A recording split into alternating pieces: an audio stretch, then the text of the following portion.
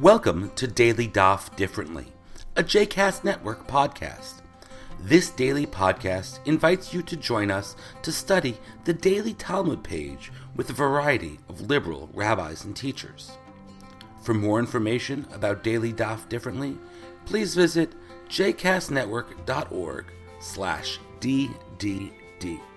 For more information about the other JCast Network podcasts and blogs, please visit jcastnetwork.org. Hello, welcome to Daily Daf Differently.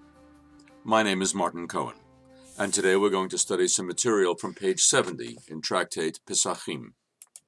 To get a running jump into the material I wish to teach, however, it's necessary to turn back to the previous page, page 69, where a Mishnah appears that presents the overall topic with which our Gemara is concerned. The Mishnah concerns the Chagigah offering that was brought on Erev Pesach. It's important not to confuse this with the actual Chagigah, the festival offering that was brought on the days of the festival, or at the very least on the intermediary days of the festival. That was a requirement of the Torah. But it was also a requirement of the Torah that the Pesach offering, the Zevach Pesach, be eaten in a state of fullness, of satiety. And therefore it was a custom, especially if there was a huge group of people subscribed to eat a single Pesach, which could not possibly fill them all up, also to offer up a Chagigah offering, or rather an offering that was casually called a Chagigah, specifically the Chagigah of the 14th of Nisan, so that there'd be plenty of food, plenty of meat, and people could eat it and be almost full, and then complete their meal with the Pesach, and that would fulfill their obligation, Erev Pesach, to on the evening of Pesach, to consume the flesh of the Paschal offering. So our Mishnah asks, when does one bring this Chagigah along with the Pesach? And it provides certain strictures and certain rules, and one of them is that we do not do this on Shabbat. The reason is clear. Offering sacrifices involves certain activities that would normally be forbidden on Shabbat, but the sacrificial service in the temple in Jerusalem overrode the Sabbath prohibitions almost always, except in a case like this where the offering, the Chagigah of the 14th of Nisan, is not really a mitzvah of the Torah, just a convenience that made it possible for people to obey the law regarding the Zevach Pesach properly, but not specifically speaking a mitzvah unto itself. A sacrifice like that did not override the normal Sabbath strictures that pertain, and therefore, when Erev Pesach fell on Saturday, the Chagigah offering was not offered. And now we turn to our Gemara on page 70b. It was taught in the Baraita. A Baraita is a lesson from the period of the Mishnah that for some reason was not included in the actual Mishnah, as follows. Yehuda ben Dortai peresh hu v'Dortai beno v'halach v'yashav lo bidarom. It once happened that Yehuda ben Dortai and his son, who was named Dortai, like his father, separated himself from the rest of the community of scholars and went to live in the distant south. The reason the Gemara suggests for this is that he wished to avoid the whole situation in the Beit HaMikdash when Erev Pesach fell on Shabbat. Indeed, he said, Im yavo Eliyahu v'yomar lehem liYisrael mipnei ma lo chagagtem chagigah b'Shabbat, mahem omrim lo. He said, what should happen if the Mashiach comes and the prophet Elijah should ask the Jewish people, why exactly did you not offer up the Chagigah of the 14th of Nisan this year merely because Erev Pesach fell on Shabbat? Mahim Omrilo, what are they going to say to him? To mehani al shnei gedolei hador Shemaya ve'Avtalyon shehem chachamim gdolim v'darshanim gdolim v'lo amru lahen liYisrael Chagigah dochat haShabbat. I'm stunned that the two great Torah scholars of our generation, Shemaya and Avtalyon, that they did not instruct the Jewish people that the Chagigah of the 14th of Nisan indeed is supposed to override the laws of Shabbat rest. Now, one detail I forgot to mention is that in the Torah, in Parshat Baha'alotcha, the law is set down that people who are in a state of impurity or, more relevant right here, too far away to get to the Beit HaMikdash on Erev Pesach are exempt from offering the Zevach Pesach, and they are allowed to observe the festival of Passover a month late, not on the 15th of Nisan, but on the 15th of Iyar, the following month. That institution is called Pesach Sheni, but the rules are slightly different for Pesach Sheni than for the real Passover offering. And so, especially because the Pesach Sheni will not fall on Shabbat in a year in which the real Erev Pesach falls on Shabbat, or rather, Erev Pesach Sheni will not fall on Shabbat in a year in which the real Erev Pesach falls on Shabbat.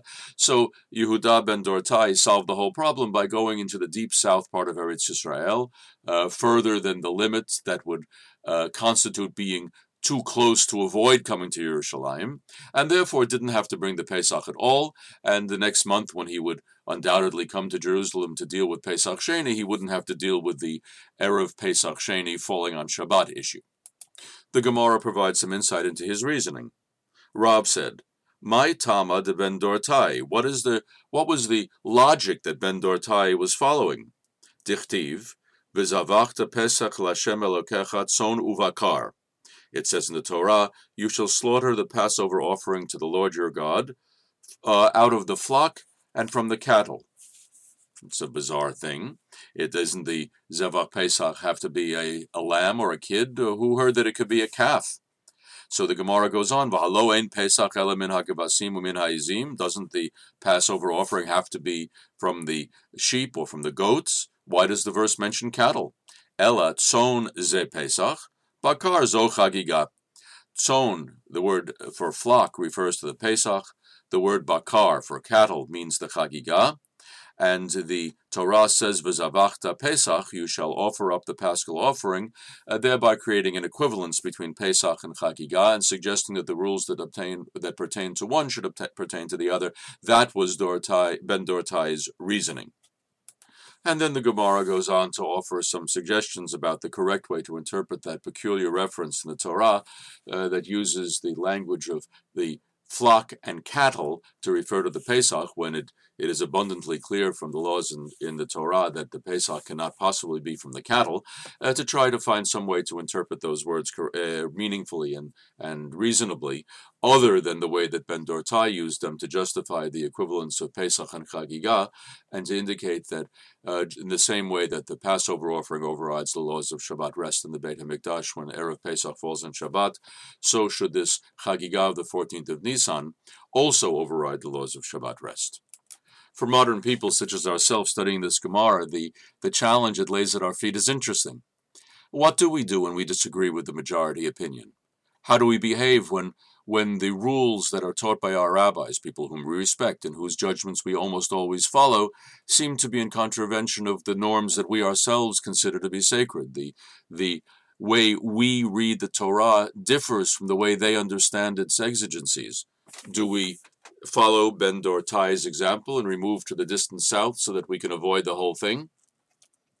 This would be the equivalent of someone who chooses to daven at home in his living room rather than come to a synagogue in which the practices do not suit him exactly because the rabbi's determination of the law is not exactly in sync with his or her own. Is that a good path? Many follow it. But the Gemara here seems to be clear that Ben Dortai behaved poorly, that his job was to express his opinion, yes, even forcefully, perhaps to try to justify it. But in the end, it was his obligation to follow the teaching of Shemaiah and Avtalion, the great Torah sages of his day, even though he personally may have felt that they had erred in their interpretation of the law. Moderns, particularly modern Americans, and the citizens of Western democracies understand this principle well. We do not arrogate to ourselves the right to break laws which we personally find unappealing.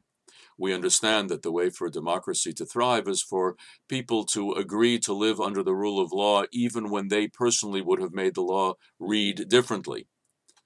Therefore, the question for us to ask is why so many of us find that principle, which we apply to secular life easily and without too much difficulty, why is it that we find it so complicated to apply that to the laws of the Torah, and so personally distressing to knuckle under to decisions that we ourselves are sure we would have come to differently on our own? That's the real question inherent on page 70 in Tractate Pesachim. Thank you, and goodbye. I hope you've enjoyed today's episode of Daily Daf Differently, and that you'll join us again tomorrow for a new page. The music at the open and close of this episode is Ufros from the Epichorus album One Bead, available on Bandcamp, iTunes, and Spotify.